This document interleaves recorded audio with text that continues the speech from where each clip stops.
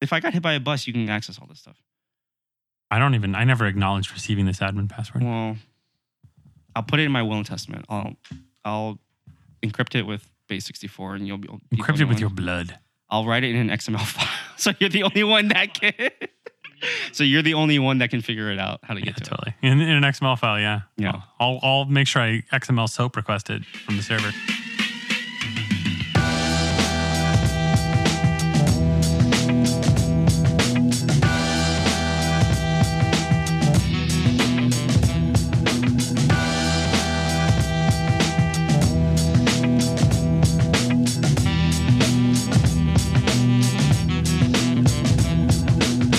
Talk about podcasting gear setups. You can do all the talking. I can make fun of you. You want to do that? We can do that. Sure. I mean, we've had a couple of people ask us about the stuff that we've used. Done. And we've mentioned decision made a little bit. Yeah. All right. So we've had a few people ask us about the equipment that we're using to record our podcast because we are up and coming voices in technology and people want to listen to us and people always want to know what content creators are using to make their stuff. I mean, every single YouTube channel that I watch of somebody who does any kind of tech reviews, they always have some sort of video that's like the tour of all the gear that I use. Here are my 4 Red Weapon 8K cameras, and here are my 16 Canon C500s and all that kind of stuff. We do not have that much stuff, but we do have some unique things, I think, that are interesting to talk about. So just to kind of go down the list of stuff that we're using. Microphones, we are using the Samson Q2U. Not the Samsung, Samson. Samsonite? Not Samsonite, Samson. These are microphones that kind of look like the handheld microphones that like somebody talking at an event usually is holding. They're the longer kind of tube style. But these are interesting because they have both USB and XLR connections. And XLR connections are kind of the bigger, rounder connection that's used for like these analog style microphones. So if you're a podcaster and you're going on your own and you just have your own computer and you just need one mic, this mic is going to work for you. If you're like our setup where you've got multiple people in the same room recording at the same time through an XLR device of some sort, these mics will also still work for you. But what you can't do is run both of them on USB. What you are going to have a hard time doing is running 2 USB microphones on the same computer at the same time into individual tracks. I don't understand that. I don't know. Call Logitech, call Samsung. I don't know. No, it probably it has to do with Mac for sure.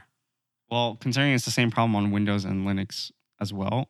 Linux, now to be fair, Linux probably is not a good example because there's some hacking that I need to do to make all the audio channels talk to each other correctly on these machines, but it's a thing. People have tried and people have failed. So we have proper equipment. We don't have to deal with that. It's not really that big a deal to me. I don't really mind that much. I do. So we've got the 2 Samson Q2Us. We are running them as XLR, and we are running them into a USB audio interface. And this one is the Behringer UMC 404 HD. The USB audio interface connects via USB to your computer. Gives you 4 channels of 4 independent tracks of recording into whatever recording software you use. And so this allows us to record my microphone and your microphone separately. Yeah, that's what that box does? That's what this box does. You have the gain on each one so we can set the levels individually. This also outputs the signal that we listen to so we can monitor ourselves while we talk. So Greg's over here looking at the box, what I affectionately call the box. So the USB audio interface that we have. Yeah, Albert. What's in the box? What? Oh, God. I had to do it. DCMA. Anywho. The USB audio interface is just the beginning kind of all this. So our mics are going directly into this thing, but this piece of hardware has inserts in the back. What the insert does is it allows you to kind of loop the audio through something external and bring it back in via one jack. The reason why this is important is that the big thing in our setup is this piece up here. It's the Behringer MDX 4600. This is a Dynamics processor. It has 4 channels of processing. And it gives us fun things like noise gating, compression with adjustable controls, and a limiter with a little bit of shaping in there as well. And the reason why this helps us so much is that this will apply a lot of the effects that I would be doing in post to fix the audio of how we talk, but it does it up front. It does it at the time of the recording. So it fixes a lot of the audio that goes in and it gets quote unquote printed to the waveform as it gets recorded. What? Printed. So that means the audio that goes in that gets recorded is actually somewhat processed already. It already has most of the processing done. So it saves me a lot of time on the back end. Whereas before we had this, I was applying all that stuff in post. And I had to make these very fine adjustments at multiple times in the actual waveform for every single episode. And that takes forever. It takes a long time. It's exponential, as I say. Can't you just like do it once at the end of the track when you're done editing it? You can, but like in order to kind of get everything kind of, it's kind of a balance. There's not like a fix everything button. It's why not? What? It's a Mac computer. You just fix everything button. That's not how. Oh, is that not how Linux works? They don't have fix everything. No, that's buttons? not how audio works. Feels like this should be something that AI should do. Some of it's to taste. So my AAs taste good. I don't know what you're talking about. Tastes great. Some of it is a personal taste. I think that we probably use a little bit less processing maybe than other people do.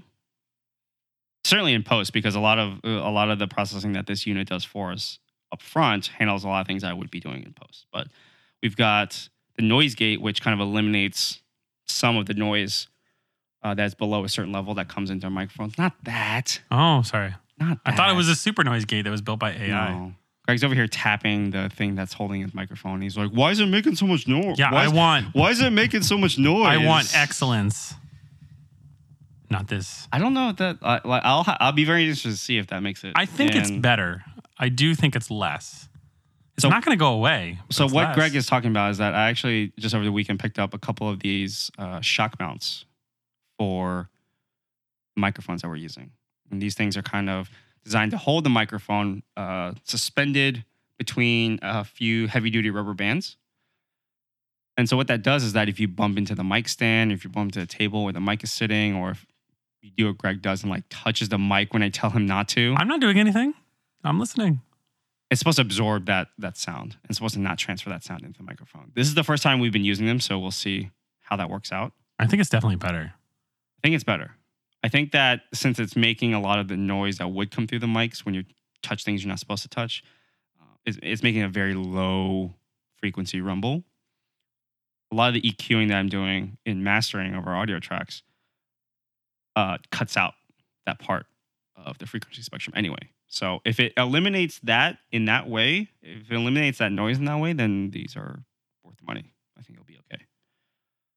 So we've gone over the mics. Gone over USB interface, Dynamics processor. The other piece of our rack is that I have, and this is completely unnecessary, but I really wanted it. I have a rack mount headphone amplifier / splitter. I would not have picked this up had I not found a really good deal on this on eBay, because this model is discontinued. It's made by Marantz. I used to install Marantz equipment. Marantz makes very high-end audio equipment. They made this headphone splitter for a few years, but it's been discontinued, I think, since like 2016 or something like that. It's the RHA6. I picked it up on eBay for a song. I thought it would have been cool to have a whole rack full of equipment and blinking lights. I mean, if you could, you would just get more boxes. I could, but it'd be excessive at this point. I've thought about this, and we really don't need anything else. Really don't need anything else at this point in terms of making our audio work. But the headphone splitter amplifier thing is receiving the real-time audio output signal from the USB device and is splitting it into a total of 6 different potential headphone outputs. Greg is using the one all the way over on the left. I'm using the one all the way over on the right. Because you got to get that digital separation. No, it's because that one's just closer to you and this is closer to me. Oh, I thought it was like a reason they need to be farther apart. No, it's literally just 6 channels of the exact same signal. Yeah, but the closer they are, the more gain they pick up and stuff. I don't know. That doesn't make any sense, mister. I know I was everything about audio. kidding. Anywho, this was kind of a splurge because headphone splitting or signal splitting for the output is actually very easily doable with much cheaper pieces of equipment. But this thing looks cool. It gave us enough headphone outputs to cover potential guests, if we have any other guests. And it just looks cool. And Marantz stuff is really well made, and it made me happy to have something called Marantz in my rack. So, all in all, this equipment on the kind of the outboard gear, if you will, not the software, but the actual hardware itself, has been working really well for us. Longtime listeners of this show will know that in the early days, our audio had problems. Well, yeah, it's because you were using a 2-channel. We're using one of the inputs on the other USB device we're using is actually designed for a guitar level input, which is where all that noise came from. So That was the one that was on your voice. That was the one that was on my microphone, yes. Because, again, Letterman, Brad Pitt. I don't know about that, but okay. I'm pointing at myself. Letterman, pointing at Greg, Brad Pitt. So we've made these changes. They've worked out really well for us. So at the end of the day, all this signal goes into my laptop, my old laptop, my Dell XPS 15. Model number is 9530. This is from 2015. It has a touchscreen. It has a touchscreen. Did you ever accidentally touch it and stop the recording? No, because I don't ever actually touch up there, but I have instinctively reached out and went, what is that? And touch the screen and make my mouse go there. Can you turn off the touchscreen? Probably could. I haven't tried. I don't instinctively think to touch it ever, so it's never a problem for me. Also, I'm the kind of person. Yeah, it works fine. Don't do it. No. Oh, I broke the audio. No, it didn't. He's freaking out. It's still going. You want so badly to blame Linux for breaking our audio. I was actually blaming the touchscreen, but no, touchscreen works fine. Until it doesn't. Just shows up as another input device. It's not really. It's basically it's like a big mouse pad. Yeah, that's really all it is. So we are using Bitwig Studio, which is a digital audio workstation that is a piece of software that I actually just had because I was using it for the music production hobby that I have for writing songs and such. That part of it is very doable with either much lower cost software or free software as well. I know a lot of people like to use Audacity, which is a free and open source piece of software that's cross-platform, works on everything, and will get the job done for you. A lot of people on Mac like Logic or GarageBand or whatever their machines happen to come with. GarageBand's default. I used to like Logic when I was thinking I was going to be a DJ. Yeah, Logic is really good. Logic is a piece of software that a lot of professional musicians and music producers use to do that. So it works really well. Has a lot of nice built-in effects that come in really handy for podcasters. And you can do all of your mixing and mastering on there too. So what you're saying is we'd have a better podcast if you had a Mac? No. It would be exactly the same. Would it? Yeah. You just said it has cool stuff. It has cool stuff. It has stuff that is also cool. Oh. That's not cooler. Let's see, there's no cooler versus not cool. Everything has different options. It's all a matter of taste. All a matter of taste. I find the multi-track layout and the options for how to manipulate tracks in Bitwig Studio a little bit more flexible and intuitive for me than Logic. That might not be the case with everybody. Different people have different workflows. I know producers. I've seen videos of producers who literally the only piece of hardware that they use is their laptop. And they write all their songs and map out all the notes and everything with just the keyboard. I've seen people with just rooms full of vintage synthesizers. And that's BT, man. He's so dope. All kinds of... I follow him on Instagram. The one I was thinking of is Chromeo. Oh, yeah. Chromeo. They have a studio here in Los Angeles, and there was a video I saw of them where it's literally a room the size of my apartment. It was just full to the walls, to the ceilings of all manner of just completely out there synthesizers that made all kinds of crazy, amazing, weird noises. Yeah, BT has like shelves they pull out, and on them is like every single classic piano, like MIDI PC piano thing. Yep, and they're all like plugged into the sound system, and you can record all of them. Yeah, he does stuff like that. And then So- he has like an old like Macintosh that he like recorded his first album on. Yep. Still running.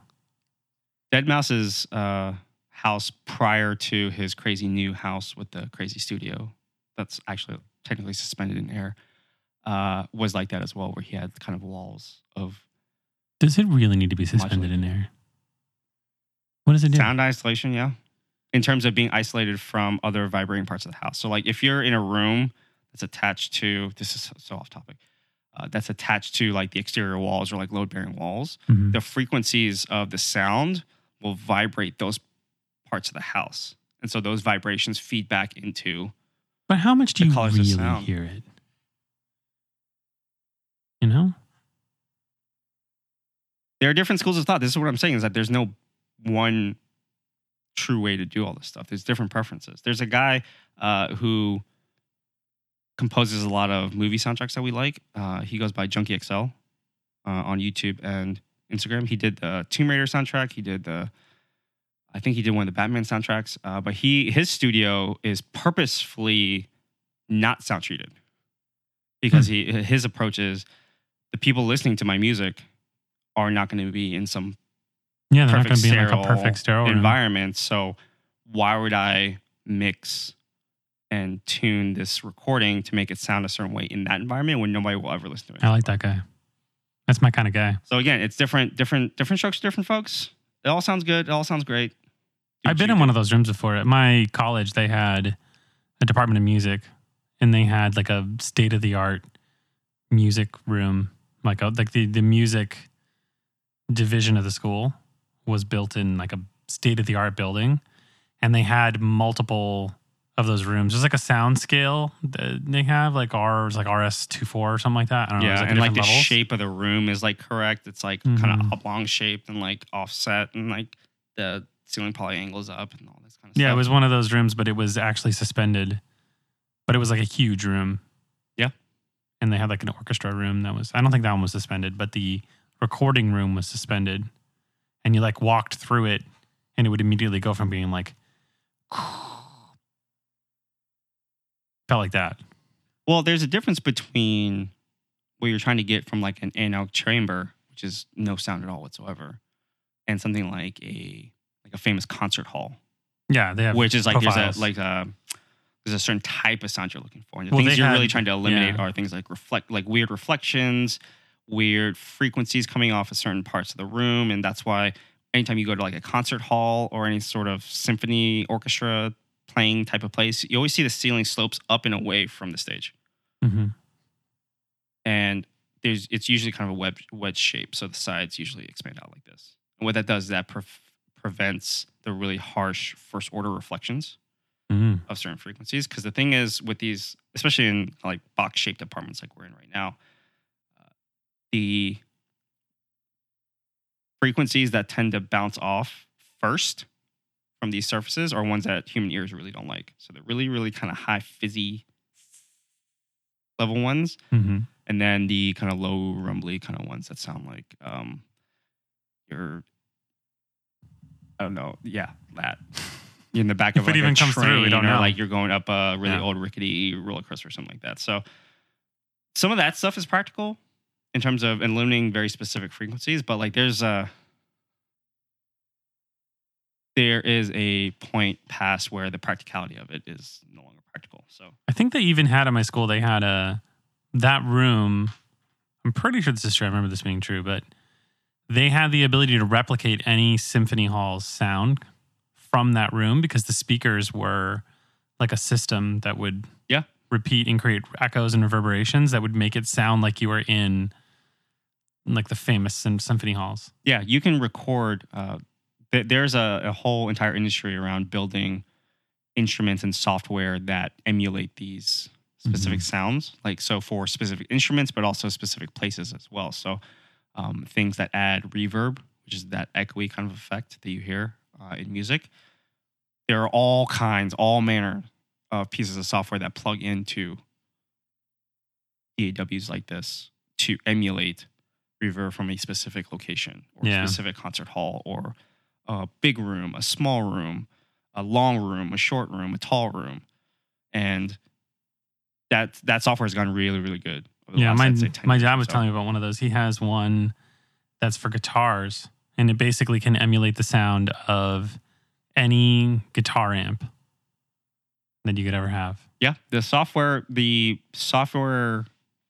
emulating guitar sounds has been around for a long, like ever since I was even in high school when I started playing guitar.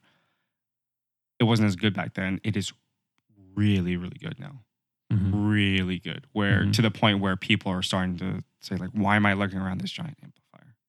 Yeah, they don't. He was telling me that like some of the bigger, like non-super classical guitar people that are like, I'm never going to do that. But like some of the newer people, they just bring a box and plug it into the PA system and then they play whatever guitar they want. But then it's like they bring the guitar, but then the amp stacks just are emulated. You can run it off a laptop. You can run it off a piece of rack mount hardware like this. Mm-hmm. There's a company called Line 6 that's one of the major players in that kind of segment. And they build rack mount pieces where it has all the emulating stuff built into it. And then it has all the outputs in the back. Can you get an emulator so that my voice sounds like a guitar amp? Why would you want that? I have a distortion plugin on this. I could put distortion on it if you want. Do you want that in post? Put up in the studio radio thing. I don't even know what that would sound like. I know that's a technique that musical mastering people do where they want to like kind of add just a little bit of emphasis to things like vocals and things like that. They'll add a very, very small amount of different types of distortion to kind of emphasize certain kind of harmonic frequencies and make it sound a little bit more. So coming next episode, I don't have a nasally voice. I mean, you sound fine. Well, everybody always sounds stupid to themselves when they listen to themselves. Everybody thinks that they sound stupid on recording, which that is the number one, going back to podcasting, that's the number one thing that stops people from starting their own podcasts is that they think they sound stupid. You don't sound stupid, you sound like you. What if you are stupid? Well, you know what? I'm sure there's a market for that. What if I'm like really dumb? What if you're really dumb? Dumb. Like, guys, I don't even know how to code. We don't know anything about coding. No. We don't know anything about, you don't know anything about CSS, so are you even a real program if you don't know CSS? No, I'm smart enough to know that I don't want to know about CSS, actually. I'm kind of like that with Java. Oh, man, Java. I think I would have liked Java if I had You like known TypeScript. more about it. It's the same idea. It's the same idea. Except Java's worse. I think I'd be okay with it. I think my biggest problem is that the examples I've seen of working Java, again, super tangent. The examples I've seen of working Java have not been like the pinnacle examples of what you want Java to be. Like they haven't been good Java. I don't think Java even knows what Java wants to be. That's true. I mean, it does. It's like it's just the OOP like heaven for people. Is who there like OOP. Are there web frameworks built around Java? Yeah, Symfony or no Spring. Spring. Okay. Symfony is PHP. It's dope too. But so Spring. If I just wanted to data jujitsu, if I had say like I want to build my front end in Gatsby and I want to connect to a Java API based backend, I would probably tell you to use Spring. Yeah, for sure. Are there any other things out there that are like similar or competitive? Pretty sure that Spring is like the de facto standard. There are, yes, but Spring is like the de facto standard MVC framework for Java. Okay. And it's really good. And it follows all the typical MVC kind of patterns? Yeah, it's gotten a lot where these days it kind of like removes controllers. There's like a lot of that's data repositories. Been what people have been doing though. Yeah, but it's not like a MVVM or anything like that, or like a Vue. It's just abstracting away the controllers or something. The controllers end up becoming like parts of factories. But anyways, we're getting that as a tangent. That is a tangent. So but yeah, but if you kids were going to do something in Java and you needed to do like a web framework of any kind, or like you need to build an API, Spring MVC is dope. I like it a lot. Gotcha. It's actually a pretty damn good framework, and it makes Java more fun. What? How could that possibly be? Java's fun? Coding is fun? No, it's just like the patterns are really cool. Oh, that makes sense. But then some of the configuration and stuff is confusing. But XML, I mean, XML is actually way more verbose than JSON. It's bad. If you do it enough. No, if you do it enough. It's hard to read. That's the only. It's really not if you use. It is, yes, it is hard to read, but it's really not that confusing if you use an editor that knows how to close XML tags like IntelliJ It's not as bad. That's just hard to read. That's the only part of it. Yeah, it's just much more verbose, but every single key in the XML object can have properties. So there can be property. It's HTML, kids. It's HTML. It's just all It's tags. smart. It's Smarter. just all tags. So when we're doing our Java podcast here, the Java public function show, the last step of when I'm finished with the audio, which maybe I can talk about my editing process a little bit too. So You can talk whatever you want. This is your audio episode. we are recording in my apartment from the future. From the future, we record into. We're recording in 2029. We don't tell anybody that. They don't know yet. They don't know about the World War. Ooh, It's it's too soon for that. For me, it's too soon. It was only last year. Public function in the future. Mm-hmm. So we record into Bitwig Studio. We get the waveforms down. I have to give it a one run through because Greg likes to curse sometimes, and I have to cut Smash him that out. waveform. I cut out pieces of the show, like so for the little stab at the beginning. I usually try to find a funny thing that Greg said or I said, and I put it in there. Align up the intro and outro music. Align up the post show if we have one, and then export that as a WAV file. And then the last step of the process is to take that WAV file, pull it up in Audacity, which is another piece of software, mix it down to mono, Oof. and then export it as an MP3 file. Why mono? It's a file size down. We have all the data in the world. Just do it in stereo. No one cares. People have data plans. Yeah, then they should just tell their thing not to download it on cellular. I want to be in stereo. Okay, I hear myself in stereo right now. Stereo doesn't matter. I hear. It's not worth the file size. Sounds amazing. When I'm in my car, which side do you choose, the left or the right? Because I've heard some podcasts Which side would you no, wanna like do? I know that on I think on ATP they pick a different person, like a different channel for each person, so it sounds like they're talking to each other or something like that. I think they were maybe joking about it, or they do it. I don't know. But like they say that they like it's like John's on the right channel and Marco's on the left. I never notice it, but it always does seem like it's in stereo. If they're joking about it, that's funny because that's like an inside joke among podcasters. It's like, hey, we should do it in stereo so we can sound like we're really talking to each other, and it doesn't. I think they're probably joking have because that I mean effect at Marco all. knows what he's doing. Marco's been doing this a long time, so I would expect that he would know that it's not worth the additional. I mean he also file makes size. a podcast app, so Right, so he would be worried about file size, or he doesn't, or he does. or he doesn't. Or he does. This is actually stuff that I've actually read his Twitter about, and I actually agree with him on in terms of how to deal with batch requests, how to deal with analytics on large files. What happens with the podcast is that the way the analytics work is that when you go to your podcast app of choice and you hit play on the public function show, that's not just one request to the API and just hit an endpoint, give me an MP3 file back. That typically will split up its requests to that API, to that asset file. Usually 4, 5, maybe 6 chunks of it. What are they going to do when HTTP 2 comes out and they can actually stream stuff? Well, that'll make things better. And that'll actually make the podcast analytics a lot better too. So back to the batch requests. So what happens is that endpoint for that MP3 cannot tell the difference between an individual hit and a batch request. So depending on how your podcast player of choice is making those batch requests, how many batch requests it makes, however it decides to make those batch requests, whether it's by length, by file size, by whatever, it can't tell the difference. So one person listening to one episode of the Public Function Show could come through as 5 hits. It can come through as 20 hits. It can come through as 1 hit. Seems like they need some request headers. Sessioning going on. Well, like you said, HTTP 2, maybe that quick protocol that we talked about before. Maybe that will help. But that's been a thing in podcasting analytics for a long time, is that it's been difficult to distinguish between. There are new things coming out. There are new protocols coming out that will help with that. And thankfully, our good friend Dan Benjamin over at Fireside is on top of it. And he's taking care of all of it, and it's things that we don't have to worry about. So that's kind of the last step of this whole podcast process, is that once I have an audio file of all the things that we're doing, I upload it to our podcast CMS of choice, which is Fireside. We've been using them from the beginning. Been working really well for us. They've been adding new features whole time we've been on Did it. they make it so you can request the background image using the JSON feed? No, but he's on record as saying that he is not. I saw him have a conversation with somebody about this in the Slack for Fireside users, and he said that nobody uses the JSON feed Except for me. except for you.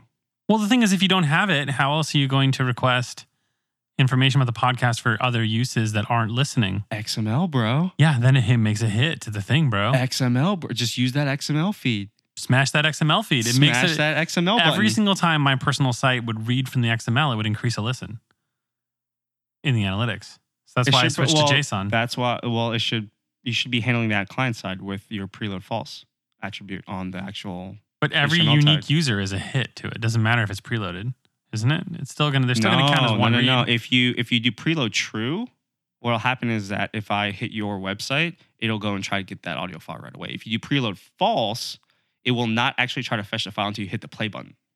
No, but it's if I'm reading the XML file to get like episode lists or the most recent episode for use on the website, it will eventually make a request for it.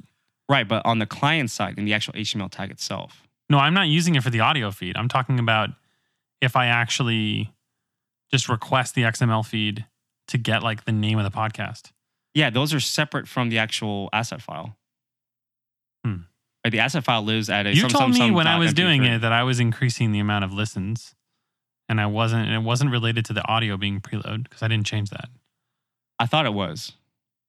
There is kind of unverifiable bot activity that goes on these things as well. Some of it is like crawlers from like Spotify and Google and whatnot, but every once in a while we get weird spikes in traffic that come from another user agent, and it's kind of like, these are not people. Kind of those are pretty easy to figure out, but those don't have anything to do with the hosting or how we code or whatever.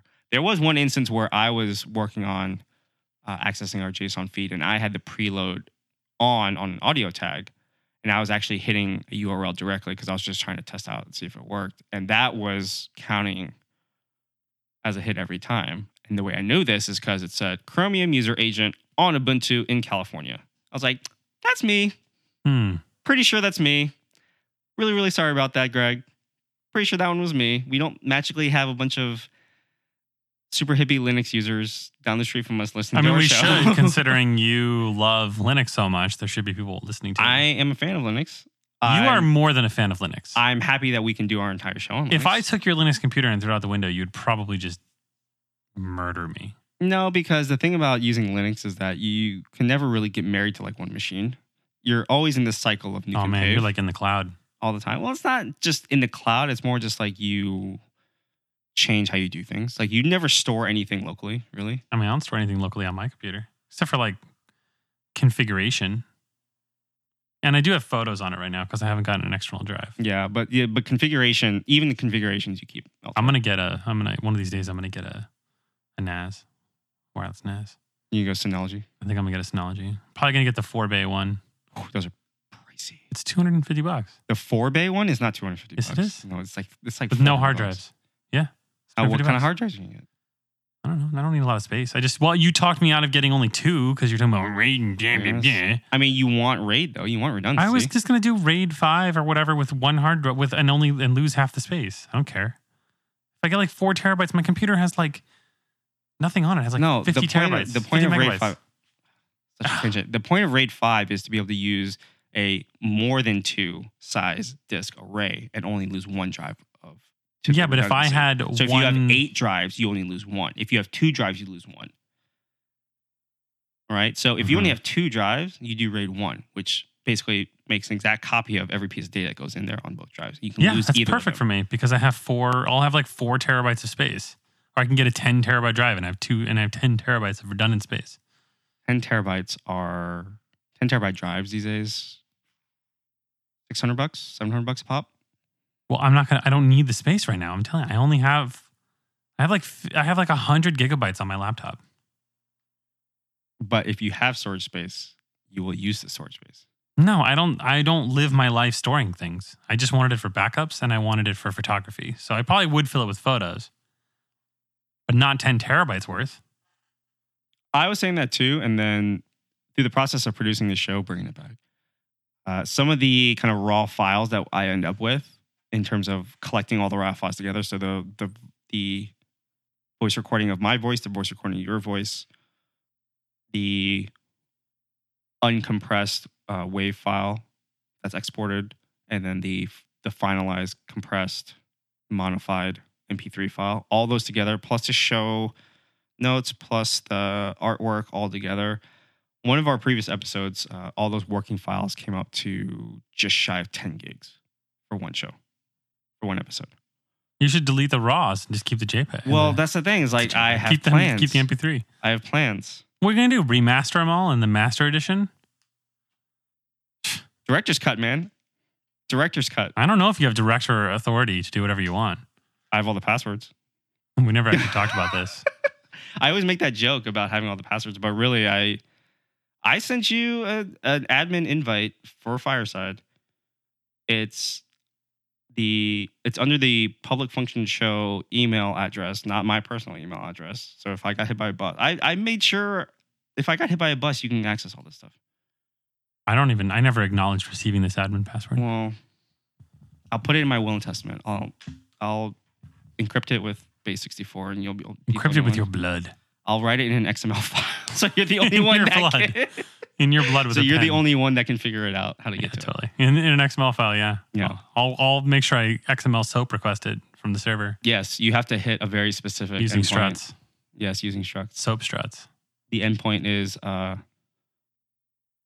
TypeScript is my favorite language.com /API/v2. Really? What was V1? V2, man. Everything is V2.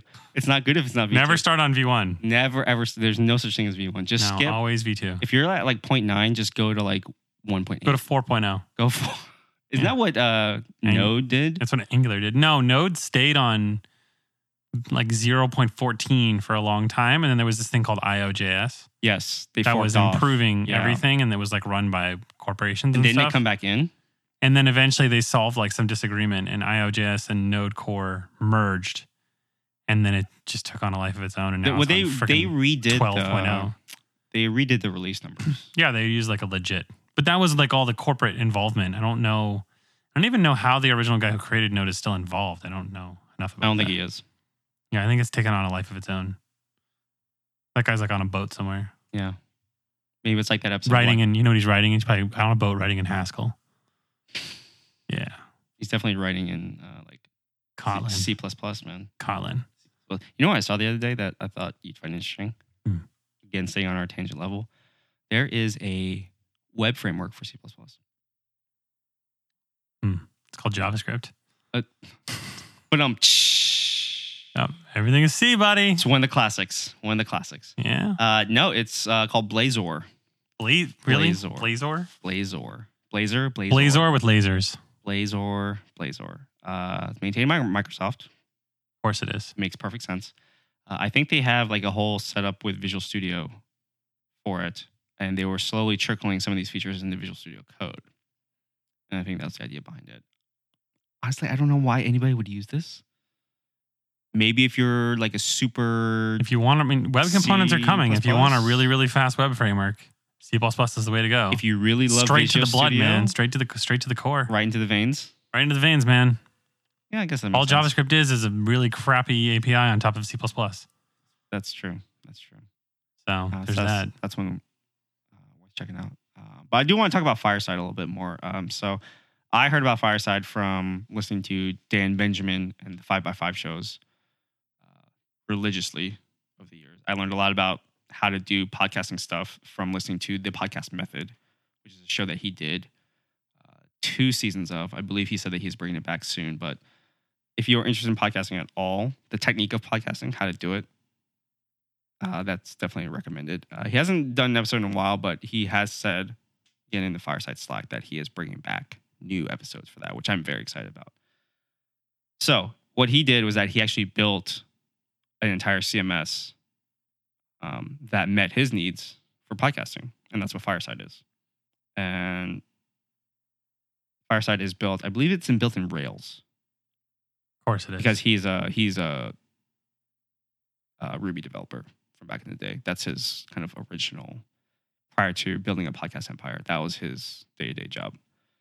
I think he said it's him and one other developer that works on it. Which the amount of features that this thing has for being built between two people over maybe 2 or 3 years is pretty astounding. Ruby on Rails is pretty good. Ruby on Rails is pretty good, and it works really, really well for this use case, right? Because ultimately, what the host is in our situation is just a CMS, right? We input a bunch of stuff, we upload some assets, we hit publish, and that gets pushed out into an API. Yeah, and they provide a website template for people to use that just consumes that API. And it figures out, and you can give it a URL, so it passes DNS, and they built an analytics tracking engine on top of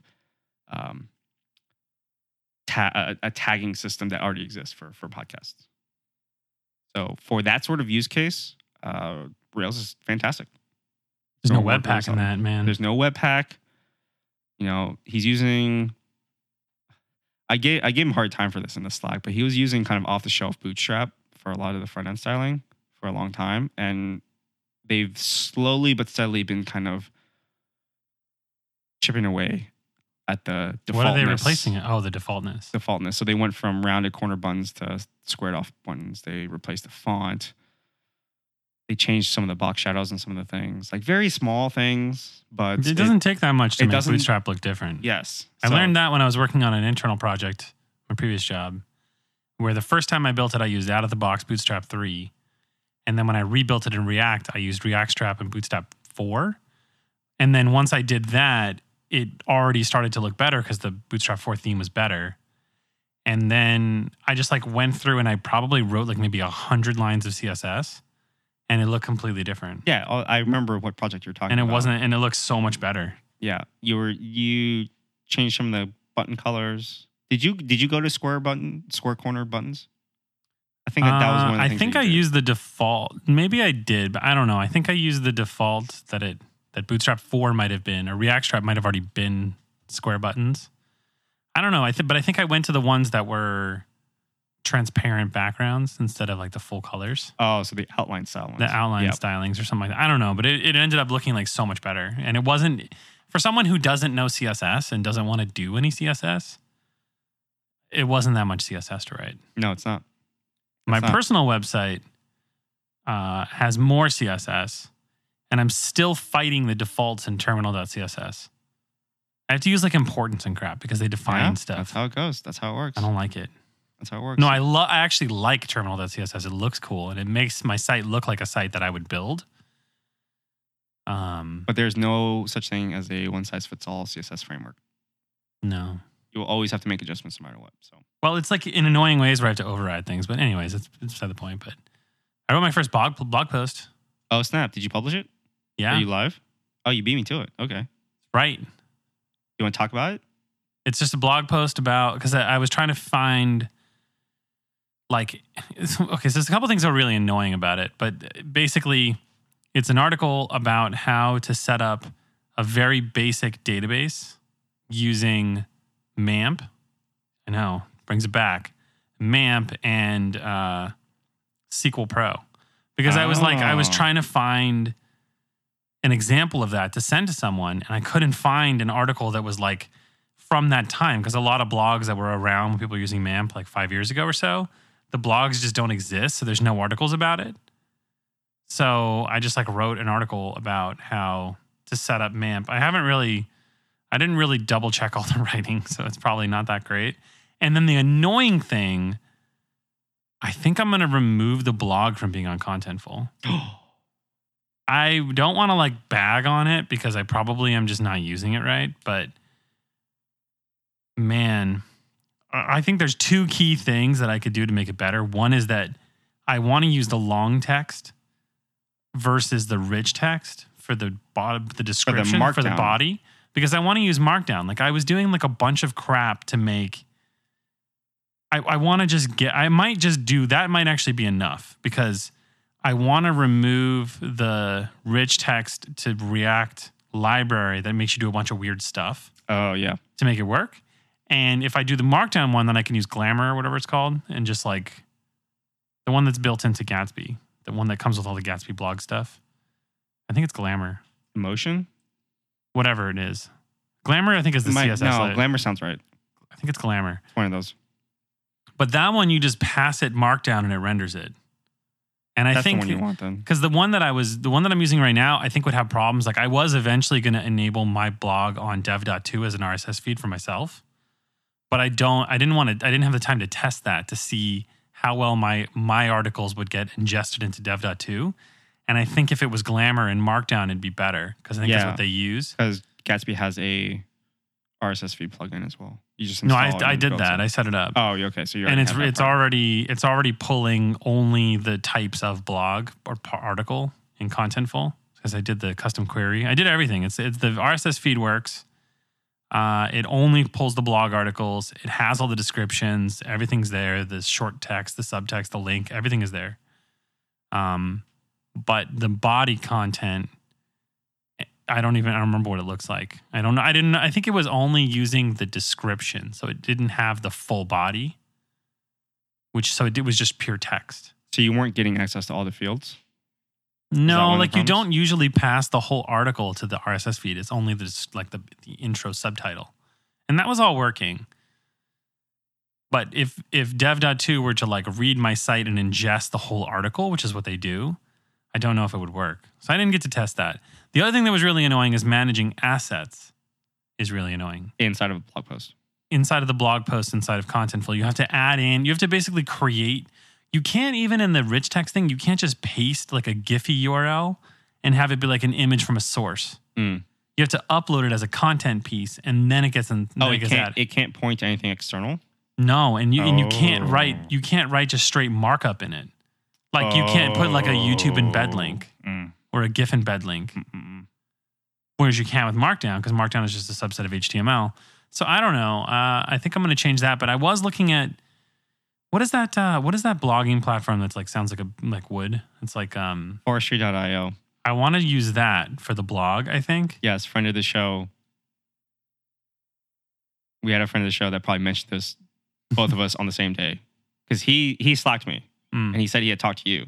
I know who you're talking about. And he told me... I've been chatting with him a lot lately. He told me to tell you that we should talk about Forestry.io. So that's next episode then, okay. So I got to use it, so... It actually looks good because it has a Gatsby plugin, does the Markdown as code in your actual GitHub. And I think it has a thing where like it'll rebuild the caches and everything when you deploy. So that actually I think will work better for you than just doing raw Markdown in your code. Well, if it rebuilds I don't want it to take over my Circle CI thing. I just want it to literally be a source API for the blog. Might be worth checking out. It might be worth checking out. So the thing I have to figure out is whether or not I can have two sources. I think you can in Gatsby, where one of them is going to be still Contentful for the content, but then the blog would be Forestry because I would do Ghost, but it's so expensive. I also don't know how much Forestry costs, but whatever. I want to have something where I can just write in Markdown. If they have a mobile app so I can blog from my phone, that would be amazing. Rather than like... Just write code from your phone. No, I just want to... Because I think that you'll have to... We want you to deep dive on this. Yeah, because I want to talk about it. But and we want you to talk about it. I think I'm going to replace the blog only on Contentful because Contentful is very good, but it's only really good for creating content. But it's not designed for blogging. It's not a blog design. No, but you know what? The funny thing is they could do that, but it's not really in their wheelhouse. It's not their thing. They technically works. You can create a rich text field and you can do it, or you can create a long text field and you can write Markdown. So from their point of view, it's there. It's just not like enjoyable. It's not like WordPress. Even making blog articles on WordPress is more enjoyable than the Contentful UI for that particular purpose. Yeah, I think that part of it is that a lot of these newer headless CMSs have learned the lessons of WordPress and are not. They're specifically trying to not do everything. Yeah. So something like Contentful is very good at just managing just raw content. So you could have a team of just content managers go in there and manage everything. But the thing is, it doesn't have like approval workflows. I don't know. It doesn't have that. The other thing I can't get to work, and I actually disabled. We talked about this a little bit when I talked about my blog, but I could not get the webhooks to work correctly. There's no combination of webhook settings that allows me to like save the article or whatever I'm writing and then publish. There's a concept of autosave, but there's no like intentional save. Right. You talked about that last time. Yeah, where you basically have to, if you accidentally publish something, it triggers a Circle CI build. And then when I was working on this blog article, I ended up with, it was the first time where I like ever actually was like writing something really quick. I ended up with 34 Circle CI triggers with 34 jobs waiting to run. Because you wrote 33 characters and it saved after every single one. No, it was like more like when I accidentally published like an image instead of just saving it. It would go from draft to publish.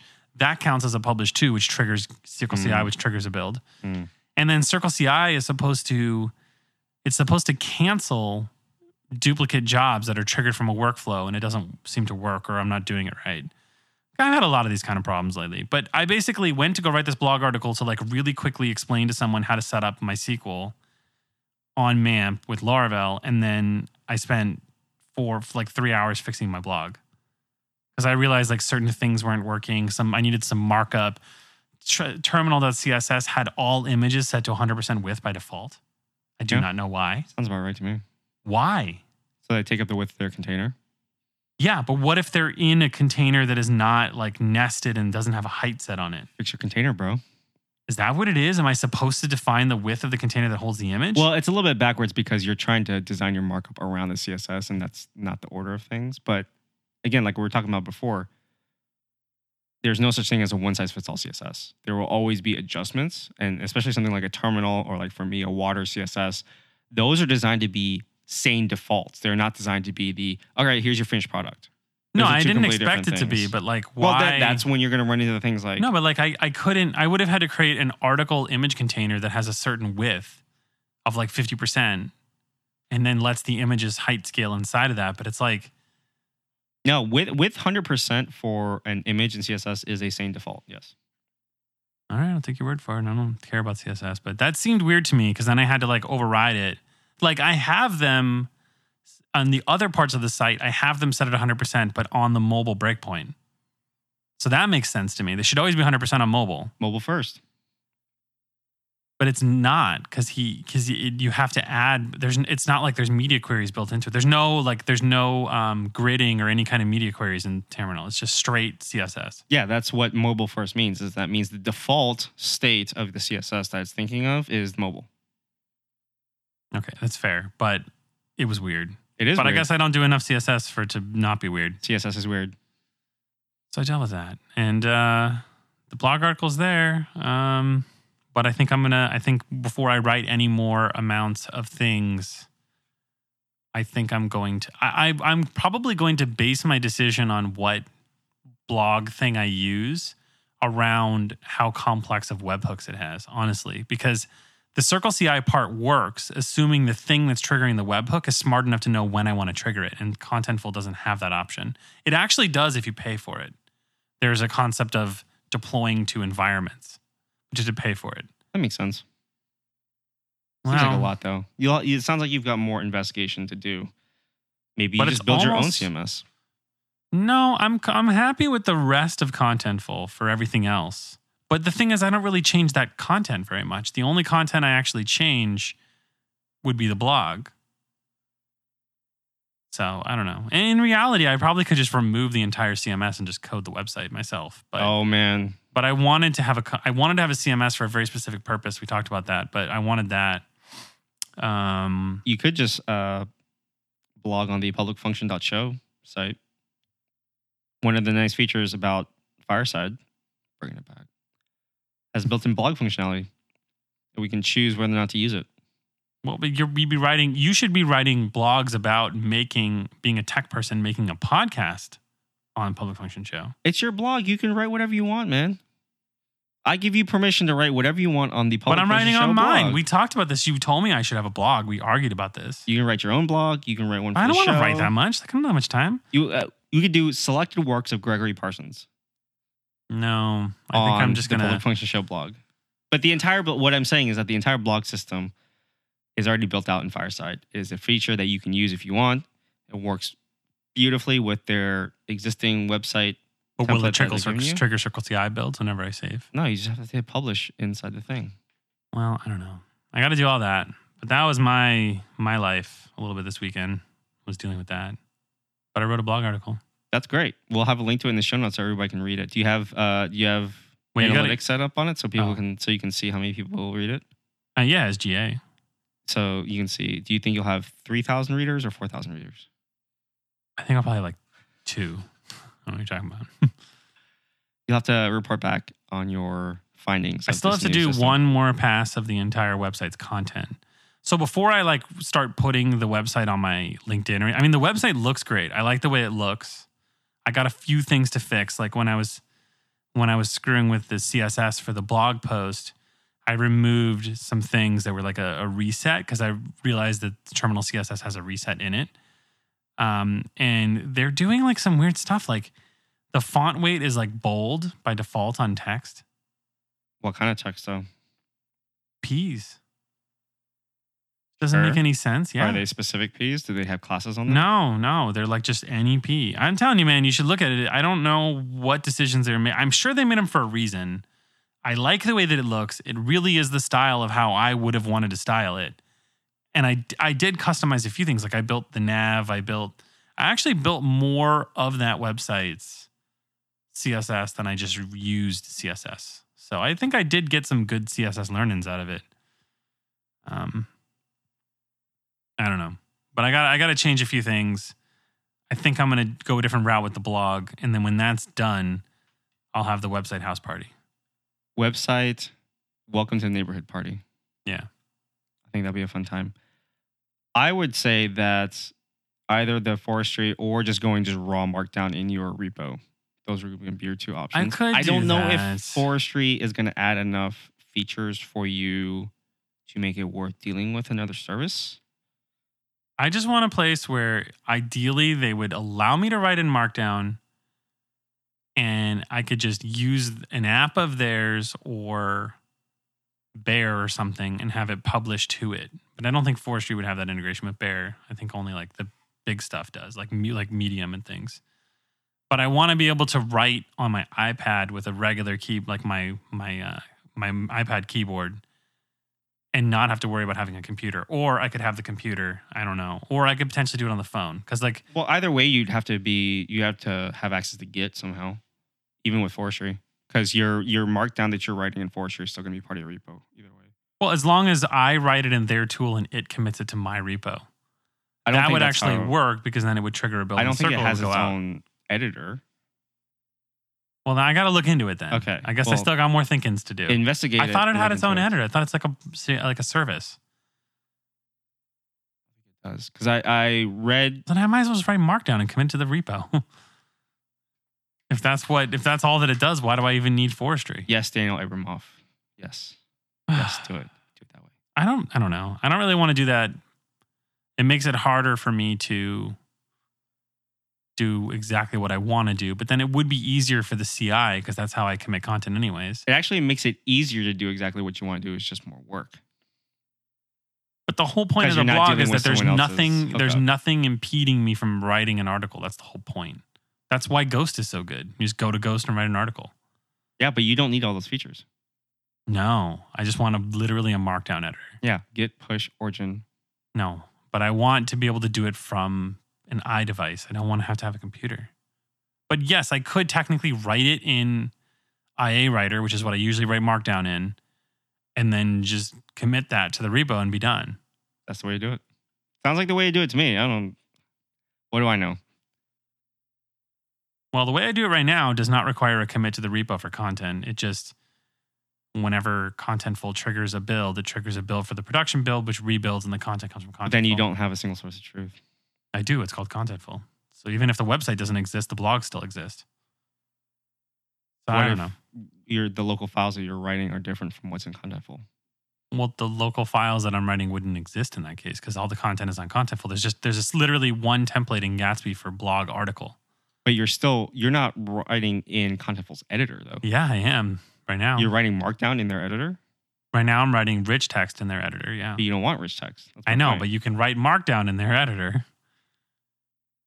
You can actually I could write a CMS that would programmatically create an art. They have a full CMS. I could create my own markdown entry field that does markdown. that literally does markdown and then sends that markdown content over to Contentful, which then creates a node of like article type with all the fields set and publishes it, and then trigger Circle CI.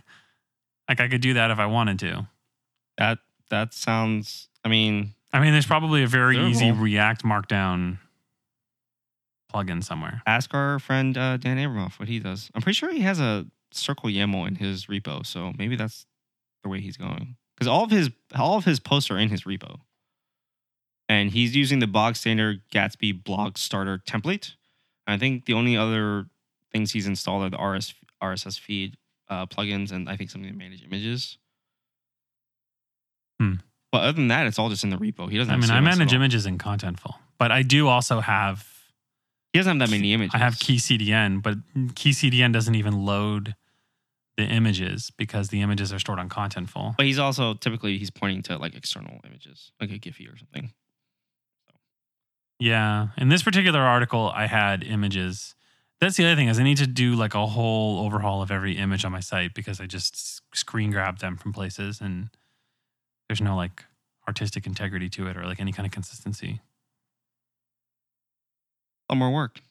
I got a lot more work to do, but a lot more work. Most of it's there. You'll have to let us know how that goes. Anyways, that should go in the Report post show back. because it was a tangent. So now you should do the thing where you pause like I wasn't talking and go, Greg, do you have a pick? Greg, do you have a pick? Yeah, sure. I do. What's your pick? So, as you're aware, you sold me a camera. I did sell you a camera, yes. And I've been using it, and I bought a few things for it. Tell us these things you bought. I guess the pick would probably be the most recent one, which is I got a tripod that was not terribly expensive, and it's pretty awesome. It's a Sirui, SIRUI, NT100-5X. A terrible product name. But I've seen said tripod and it looks really nice. Does anybody make cool names? So it's aluminum and it compresses to like basically a 1.5 foot thing. Goes in a little bag, which is crazy because the other tripod that I have is my mom's old tripod from when she used to do a lot of photography, which is a Gitzo. And it's like a super crazy, like insane metal, like 20-pound Gitzo that doesn't even compress to like a small thing. Yeah, but Gitzos are also like, that's the last tripod you'll ever. Yeah, this thing is like never going to break. Yeah, there's an entire subset of tripods now that are smaller and lighter, which it was a subset that did not exist even like 10 years ago. Yeah, and also sometimes the lightness doesn't really help because the camera's heavy. So like the Gitzo can hold like literally anything and it would never fall over. Yeah, and whereas it's this one own might weight, fall over. Yeah. So it's got one of the ball type heads. What are they called? The 360 ball head. It's called a ball head. Which is cool. And it has a 360 panorama base, which is pretty cool.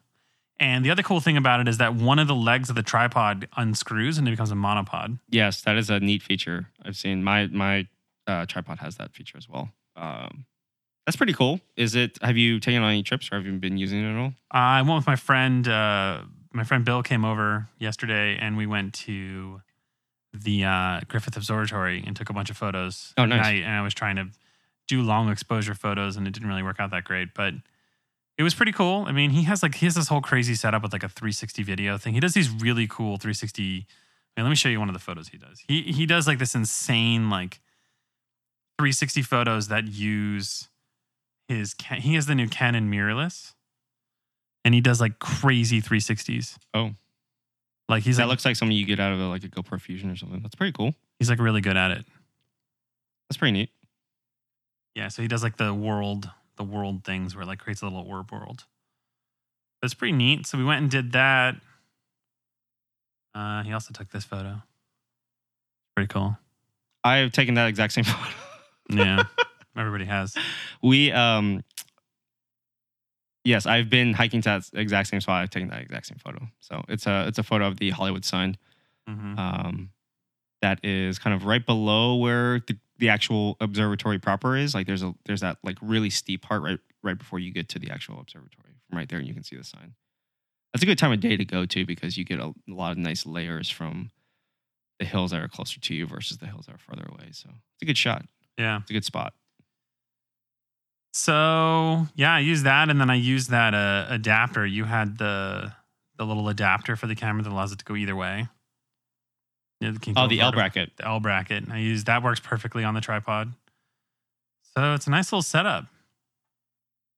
That's fantastic. Tripods are very important. There are a whole slew of tripods out there these days.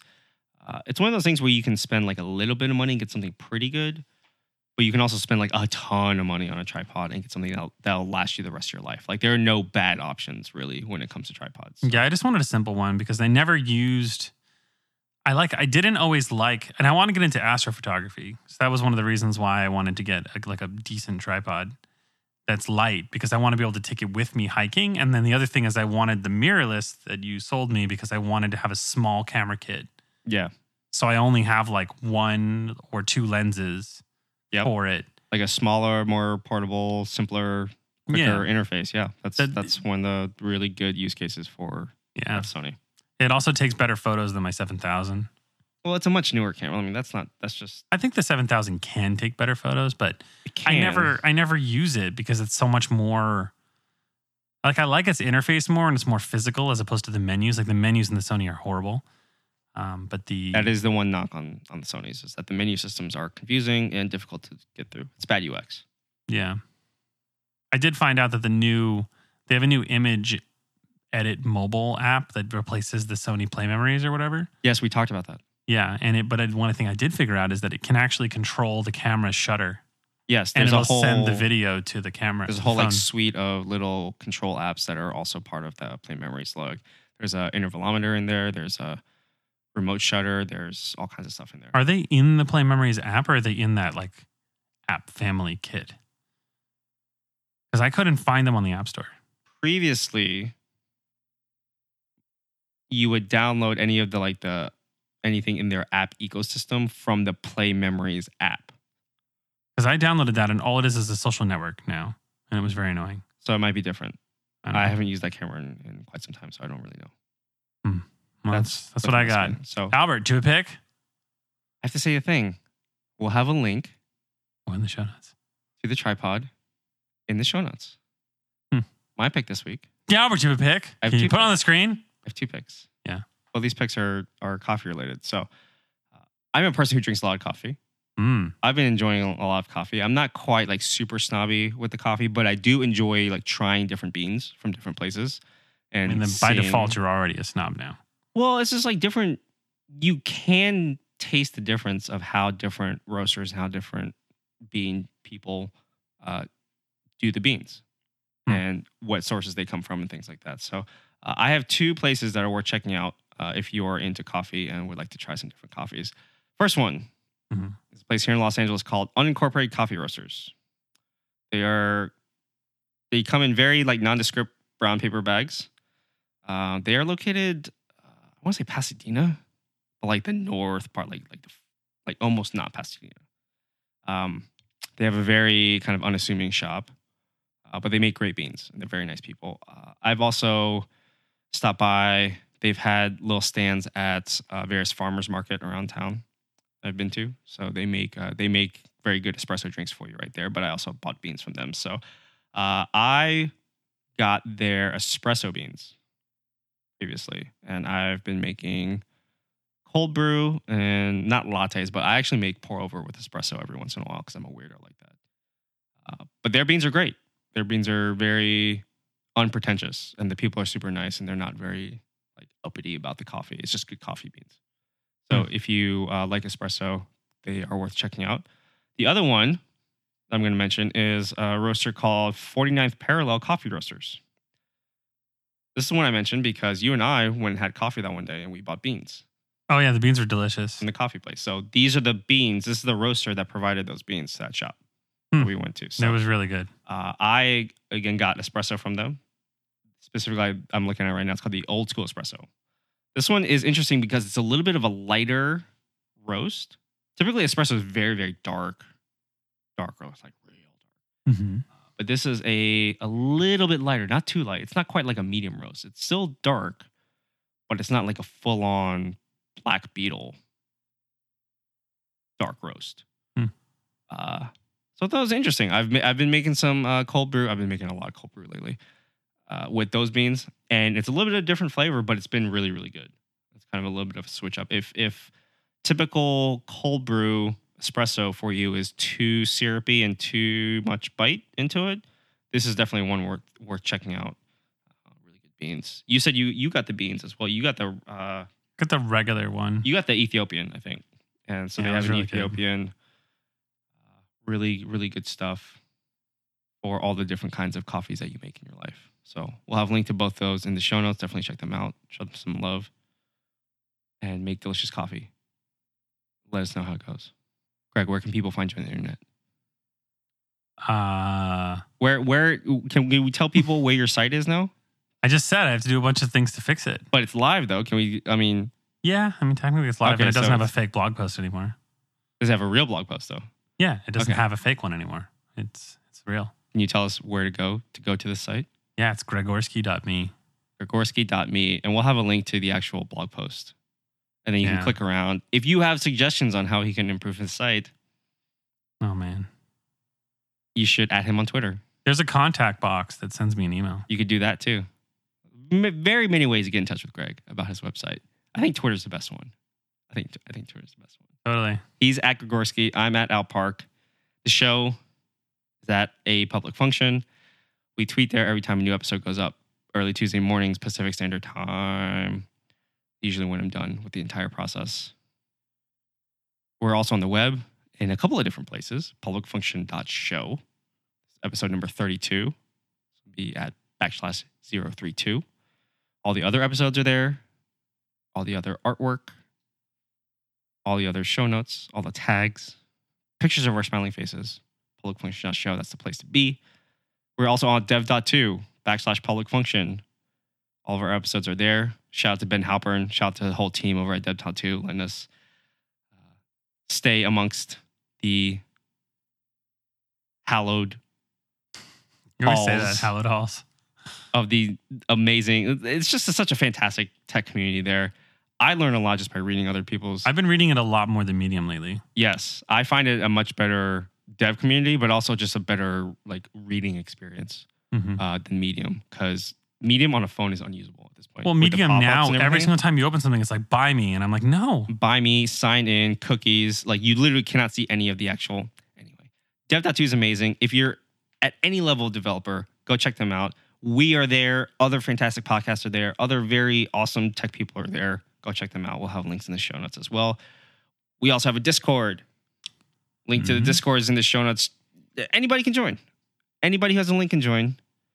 I'm there. Greg's there. There are notifications there when the new episodes go up as well. So feel free to join there. Make fun of us. Ask Greg why he doesn't blog more. Ask him why XML is a thing. Ask him why he doesn't love TypeScript, even though it is exactly the thing that he should love in his whole life. It's the perfect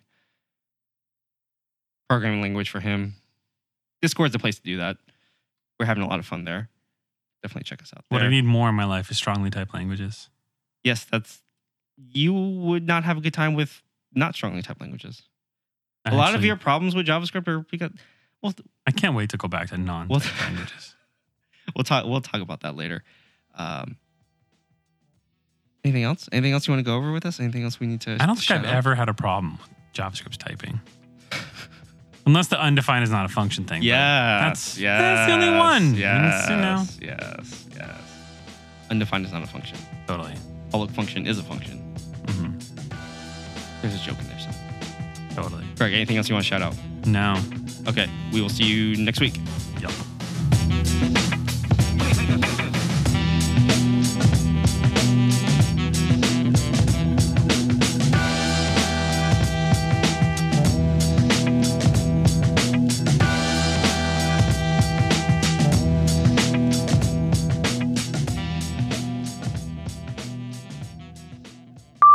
Negatory.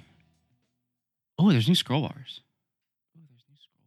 Did you update your Linux or something? Around. No, it's a new major version of Bitwig. New major version of Bitwig. So it went Boom. from 2.5, to 2.12. no, 2.5. 16.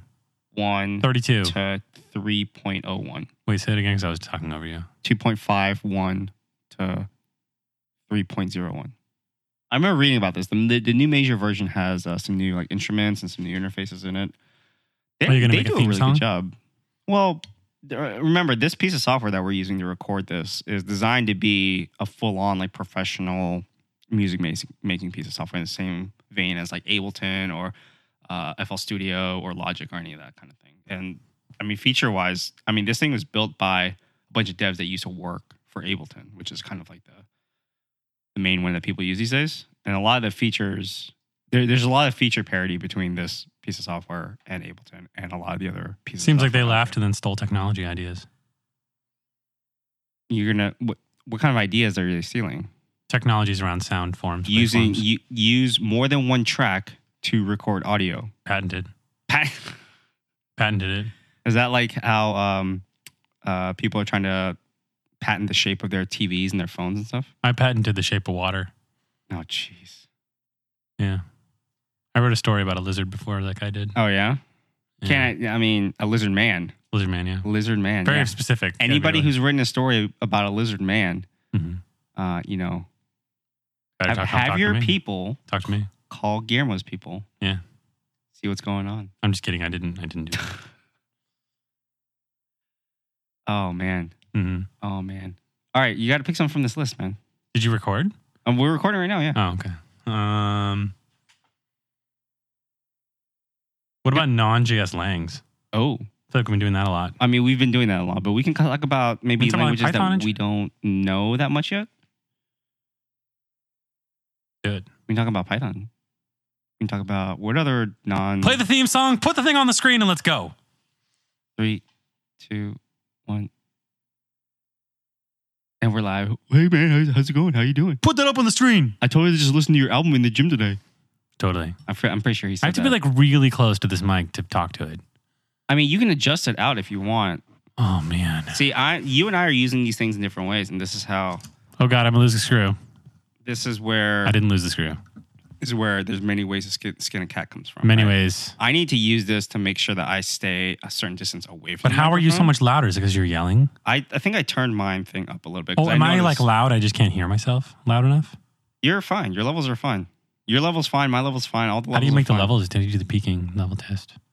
There's a couple different ways. I have. Pew, pew, Pew, pew, pew. That's actually a good one because it pew, can pew, pew. test the plosives, which is also something that these things. I don't have supposed to help plosives. with. Oh, anything if you say the word plosives, you have plosives. No. Please bring pizza pronto. Please excuse my dear Aunt Sally. Please bring pizza. Actually, that does help. Wow. Okay, that actually is helping quite a bit. But the thing you're doing now is you're talking directly into the microphone. You need to not do that. What must I turn it? So before you were talking, What like if I you're turn doing it this like thing where this? you're talking sideways. What if I talking like this? Not fully like that. What about... See, I do the thing where I point it directly to the corner of my mouth like this. That's weird. You're like a dentist. I went to the dentist last week. Yeah, how's that? It's great. I have good teeth. It's You have fine. great teeth. I have mostly good teeth. I have one tooth in the back that's probably needs to come out. Oof. That's bad. It Soon? is. Immediately? Tomorrow? It was causing Should me a we little pull bit it of out right pain now? before, but I think it's okay. It's a Why don't you just go to the dentist and get it removed? Don't you have like great stuff, great benefits? That's not it. It's more finding time to do it, and also I'm kind of like I'm afraid of the dentist. I'm a little bit indifferent. I'm like, it's not really bothering me. It's not really in pain Remove it. or Just get rid of anything. it. Yeah, until one day it becomes a problem, then it is a problem, and you Well, need a root canal. Root canals. So I never had one, but I've heard they're like bad. it's not a root canal kind of situation. It's more of a somehow it got like damaged and there's a big chunk of it missing and like it started growing in kind of crooked. So a combination of these things. I saw 2 different dentists and they both said that it should probably come out, which is fine. I'll do it eventually. We could do it right now Oh yeah, on air. I got Yeah. some pliers around here somewhere. I got some needle noses. I don't know if you could actually pull a tooth out with needle nose pliers.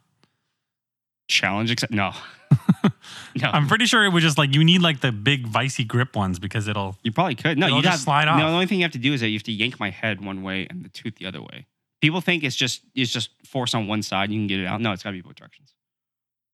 So you got to have somebody like King Kong my jaw. Is that what they do in the dentist office? They just King Kong your jaw with a thing in there? Well, no, you're like knocked out, and then they have. I'm pretty sure they like chop it up into bits or something. Like they do things to make it easier. They subdivide the tasks into smaller tasks, put them into individual swim lanes, and move them across the columns. Are you saying they Kanban board your tooth? There's a Jira board for my tooth. That's weird. And when all the chunks of tooth are moved over to the done column, that's the definition of done. Yeah, and then you have a release. Yes, and then you have a release. 0.0.1, Alfred. Albert teeth. I was thinking of the coffee shop. Whatever. There's an Alfred coffee shop? Yeah, it has dope coffee. Where's this on Alfred? the east side, though. Oh, East Side. In Silver Lake. East Side. I was actually I have a couple of coffee picks for my picks today. That's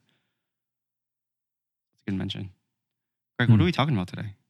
We just talked about it. You want to talk about, wait, are we talking about Jira? Because we just talked about Jira. I don't want to talk about Jira. That's the most boring conversation ever. What about how to improve Jira? I bet you have some thoughts about that. Make it simpler. Oh, how? Remove features.